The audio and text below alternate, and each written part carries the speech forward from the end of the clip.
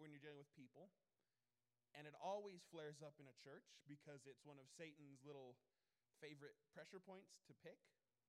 So I kind of want to work on a practical subject tonight on what to do when someone hurts you. What to do when someone hurts you. We're going to look at this from a point of view of both what to do if a spiritual or a saved person, someone in the church, hurts you. We're also going to look at what to do when someone outside of the church, what the Bible actually calls as a Gentile or a heathen would do. And I'm not saying don't go around calling everyone at Walmart heathens. That's probably not the best way to win people over, but unsaved or saved. And we're going to look at that. So there's a few things, like I said, that are constant across, everything. And some would say gravity is one. Taxes is another one, the government likes to say. But getting hurt by someone is definitely something everyone in this room can kind of attribute to their life. We've all been hurt by someone or another. And a disclaimer, I don't want to diminish the hurt in someone's life. First and foremost, that's a big thing. There's legitimate trauma. There's legitimate pain that people have gone through, whether that's through abuse, neglect, lying, a broken relationship, whatever it is. There's legitimate hurt.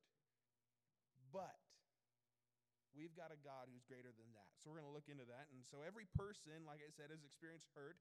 You've been lied to, you've been neglected, abused, discarded, and we've all experienced at one point or another. The question we as Christians have to answer is, what do we do when someone has hurt us? The world is very good at airing out the faults of everyone. You hop on the Morgan County bulletin board on the Facebook, and it's just dramatic.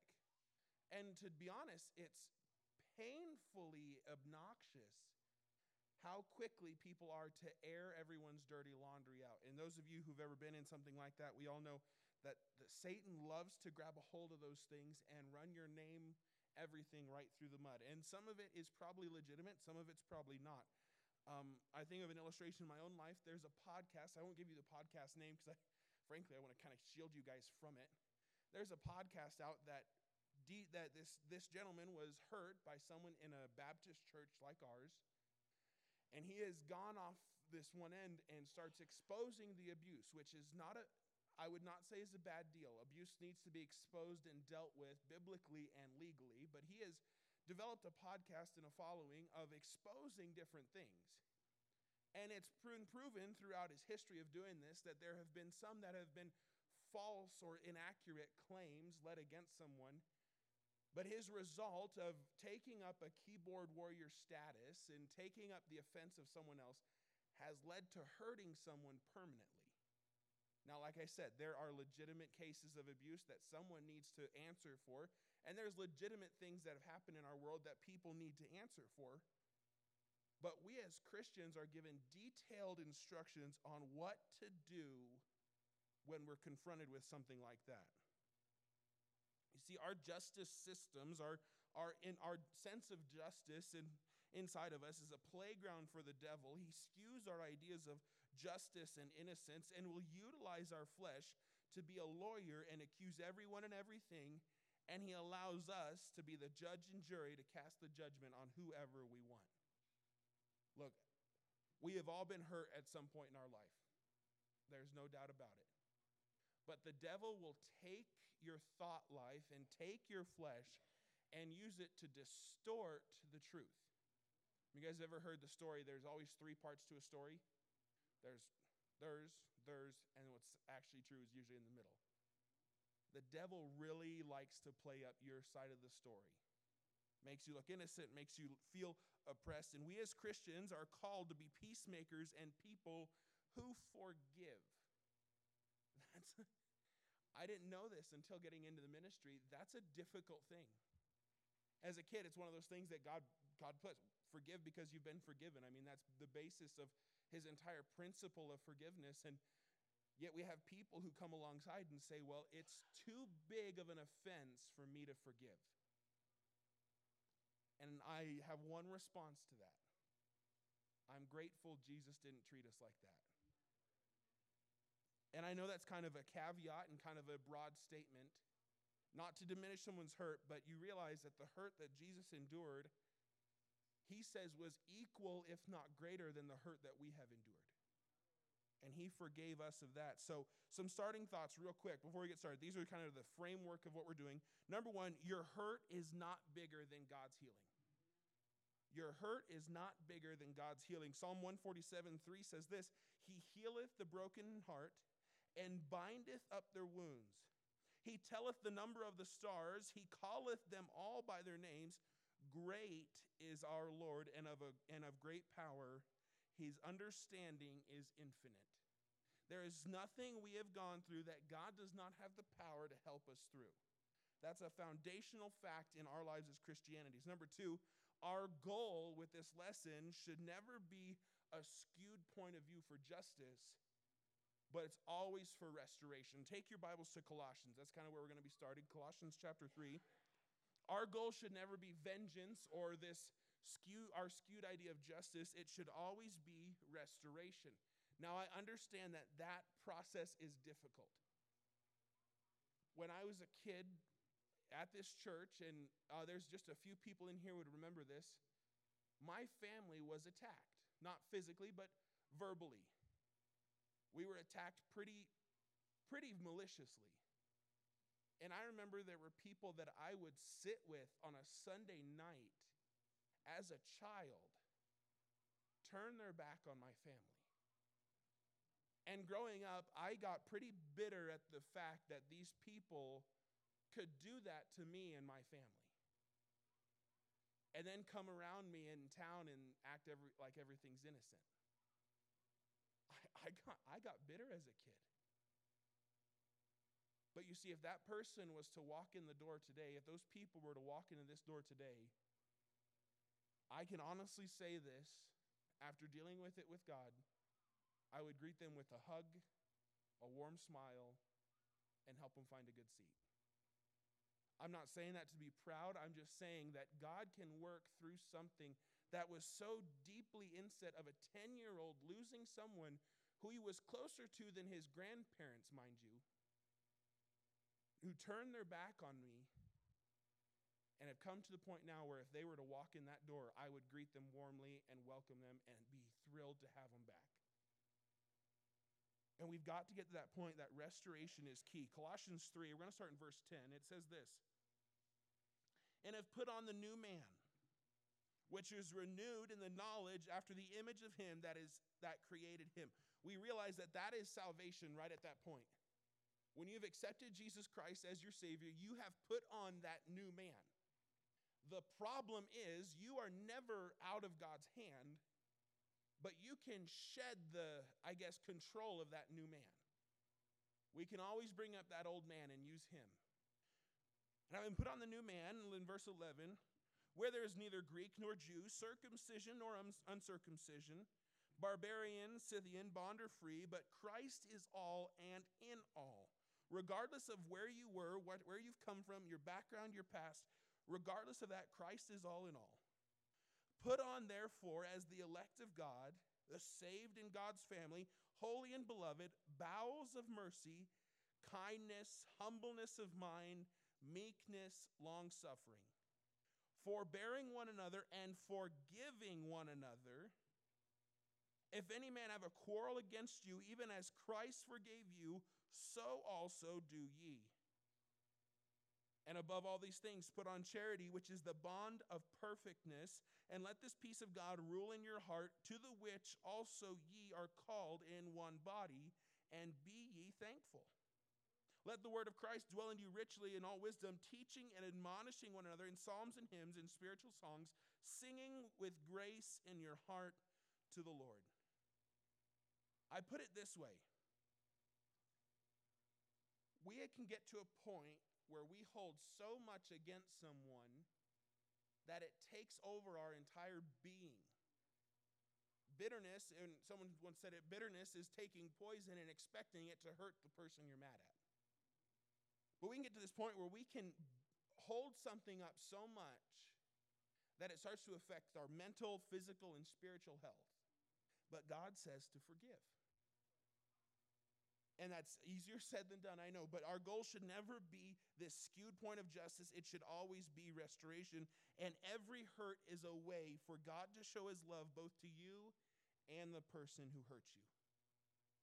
That's huge. God has used every hurt in our lives to bring us closer to him. Isaiah 48:10, behold, I have refined thee, but not with silver. I have chosen thee in the furnace of affliction.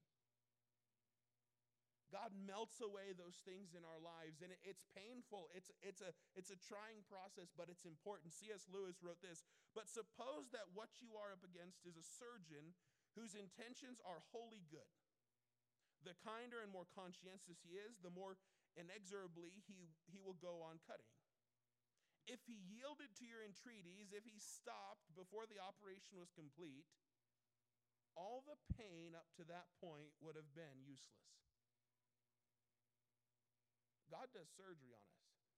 Those of you who had surgery, it's not comfortable. Jen, is it comfortable? Not comfortable at all. The pain you deal with. But the outcome of a good surgery is far better than where you were. And so the pain we experience has a purpose, so keep that thought in the forefront of your mind during this. So number one, let's look at what the Bible says concerning the unbeliever. Concerning being hurt by the unbeliever. And there is a little bit of a difference in how we treat an unbeliever and a believer when it comes to hurting us. The Bible is clear that we are to see the outcome of these things as good and not to react in emotion or anger towards those that have wronged us. That's a big problem I have is I'm a very emotional being, mainly sad, but I can cry at the drop of a hat. But how many of you guys have ever been spouses, you've gotten to an argument with your spouse about something, and you make decisions based completely on emotion for an hour later to look at that decision and realize that was not the right thing to do. We've got to be careful to not let emotion run how we are. Turn your Bibles to Luke chapter 6. Luke chapter 6 is Jesus Christ teaching, and it's an important chapter in the Bible, and it's important with the practical application, and you can kind of read through the latter part of this chapter, which is where we're going to be, and it kind of shows kind of what our society is. But Luke chapter 6 in verse 27, it says this, but I say unto you which hear, love your enemies, do good to them which hate you. Stop right there for a second and apply that to today's society. I understand the church is under attack, and I hate that. I understand there's people that want us silenced and people want us stopped. But the Bible says, do good to them which hate you. Bless them that curse you and pray for them which despitefully use you. And unto him that smiteth thee on the one cheek, offer also the other. And him that taketh away thy cloak, forbid not to take thy coat also. Give to every man that asketh of thee, and of him that taketh away thy goods, ask them not again. And as ye would that men should do to you, do ye also to them likewise. You have to understand that Jesus Christ here is not condoning a pacifist mentality, but what he's promoting is a way for you to showcase the gospel. Look, if someone comes up to you in Walmart and starts cursing at you, and criticizing you and going at your family or your church or whatever it is, there is no benefit for you returning the same action. Now, I understand defending family. I understand defending who you are. But if you return the same emotions, anger, and cursing and whatever it is back at that person, it's not going to do anything for the cause of Christ.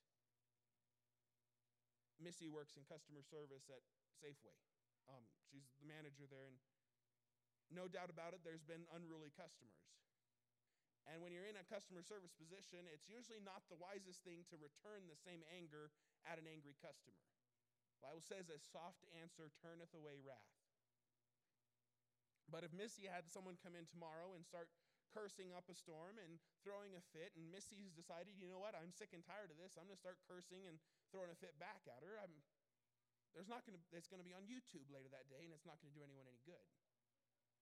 But Jesus gives us a clear example of what to do. Give to every man that asketh of thee, and of him that taketh away thy goods, ask them not again. And as he would that man should do to you, do ye also to them likewise. You see, we have a responsibility to do what Jesus taught. It may not be easy, it may not be logical, but with God's help, we can move through it. So when you're dealing with the unsaved world, don't look to get even. Don't look for a justice to happen. Frankly, they're going to answer to something far worse one day. But you will answer for how you react to that person. So what does the Bible say concerning the believer? And this is where we're going to give you a little bit of insight to church policy. Matthew chapter 18 is where we're going to be for this. What does the Bible say when a believer hurts you? Matthew 18, we consider this kind of the passage for church discipline. Those of you who don't know what that is, we're going to look at it today. Church discipline is a doctrine that we practice here, and we've practiced it very few times, but it's effective and it's necessary. Matthew chapter 18, and we'll be in verse 15, and it says, "Moreover, if thy brother," when he says that, he's talking about a brother in Christ. He's talking about this relationship between a saved person and a saved person. He's talking about that close-knit relationship that we have. "Moreover, if thy brother shall trespass against thee, go and tell him his fault between thee and him alone. If he shall hear thee, thou hast gained thy brother. But if he will not hear thee, then take with thee two or more, one or two more, that in the mouth of two or three witnesses every word may be established." What he's saying there, hey, you need multiple people to make sure the story is accurate. And we've done this before. We've confronted people with sin. Dad's phenomenal at it. My dad is a very passionate man, but I have seen a switch flipped in him when it comes to this type of thing, where he is one of the most gentle, compassionate people I've ever seen. And he's gone to people alone and pleaded with them, hey, this isn't right. This isn't what we're supposed to be doing. You're going to answer to Christ for this. And it's not a pleading, hey, you're looking bad on the church. No, it's you're going to have to answer for this one day. And he goes by himself. And the Bible says after that, if that doesn't work, and again, the whole purpose of this is restoration. If that doesn't work, you take one or two more. And we've had to do that. Goes on to verse 17. "And if he shall neglect to hear them, tell it unto the church. But if he neglect to hear the church, let him be unto thee as an heathen man and a publican." This is one of the hardest things that we've ever had to do, because it's not what we want to do. We as a church should never relish in the downfall of a brother or sister in Christ. And that's never the purpose of this. But Jesus Christ is clear when it comes to dealing with someone who's hurt you or hurt the name of Christ or offended you in some way that is beyond just a simple "I'm sorry." You should not be posting it on Facebook. You should not be sharing it with every other friend you have. And I'm not picking on any particular person. I'm not trying to touch a nerve or anything, but frankly, if I'll use Paula for an example. If someone comes to Paula and wrongs Paula one day, and it's severe, Paula's first thing should not be going to Deanna and telling Deanna what a slimy person this person is. I understand there's comfort in sharing it with a friend, but that's not biblical. If she needs advice, that's what your pastor's there for, but confront the person biblically. In a sense of compassion, in a sense of restoration, go to that person one-on-one. If they hear you, the Bible says that you've gained your brother. You've restored that relationship. I've been confronted when I was at college by a friend. I had done something I didn't mean to do. It wasn't a hostile intention, but I had severely hurt a friend. And that person followed this to the letter. I want you to know I still talk to that friend today. It works. And if they don't hear you that first time, you take another person with you. You're like, hey, I can't do this alone. This is going to affect everything. We need to deal with this. And the Bible gives us practical application. Thoughts on this, though, real quick. It should always be for restoration, never for personal justification. Your entire motive should be to restore this person back to the relationship you had. Number 2, it should be conducted in a spirit of mending, not dividing. Look, if I hurt someone in here, I want you to tell me, because I don't want our relationship to be fractured or hurt. We shouldn't want that. We as Christians are given a remarkable fact that Jesus Christ forgave us of everything so we can forgive other people. Now, I understand that relationship might take some time to get that mending underway, but we should be actively trying to get there, and it should never be entered into without prayer and peace. Never try to do this without God on your side. This is one thing Mom always taught us. When we'd get mad or something, and I'd come home from work when I worked at the movie theater in high school, and I'd come home and I'd be aggravated at a coworker because I was a pious little 16-year-old, and they were all ungodly reprobates, and they were being completely normal, actually. But I'd come home angry because they had said something or done something that was, frankly, completely normal. And I'd come home in a fit of rage. And it was always late because I was one of the closers at the theater, so it would be late. And those of you who know my mom usually stays up pretty late, and she's sitting on her chair, and she's reading. And those of you who know, my mom reads with, like, her phone right here because she's got really bad eyesight. So she'd be sitting there reading her Kindle or reading a book. And I'd come in, and I'd be fuming. And I'd be talking to her, and like, Mom, this happened, and this person, yada, yada. And she looks at me, she said, calm down, go take a shower, go to bed, we'll talk about it in the morning.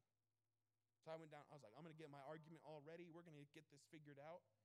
By the time I had calmed down, I realized how petty this actually was. So here's a little psychology tip for you when you're dealing with stress or anger or whatever. Take a step back. You don't need a degree to know that in psychology, but you ever feel angry? Never jump to a conclusion when you're emotional. Never jump to a conclusion when you're cornered. Never make those decisions right there. Take a step back. Allow God to work through you. So practical steps now. We know what we're supposed to do. We know the hard part, but what are some practical steps to overcoming hurt? Like, Thayne, I get it. This is how I should react, but I've been hurt. How do I get through that? Well, number one, bring your pain to God. Don't run from him. This has been something that my dad has taught me, and I've seen a lot, and I tell people this often. If you're hurt, get as close to God as you can, because running from him is not going to help. Psalm 55:22, cast thy burden upon the Lord, and he shall sustain thee. He shall never suffer the righteous to be moved. So bring your pain to God. Don't run from him. Number two, fill your life with God's word and God's people. You might be saying, well, Thayne, it's God's people that have wronged me. I get it. You know why? Because we're all people. If you expect, this is something, if someone comes in and expects the church to be perfect, they're not going to get it, because we're all sinful people that go to church. But get around people that spiritually uplift you. Jeremiah 15:15 says this, O Lord, thou knowest, remember me and visit me and revenge me of my persecutors. Take me not away in thy long suffering.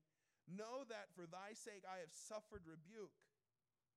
Thy words were found, and I did eat them, and thy word was unto me as the joy and rejoicing of mine heart. For I am called by thy name, O Lord God of hosts. You know, the best prescription for that hurt is getting into this. It's keeping close to this.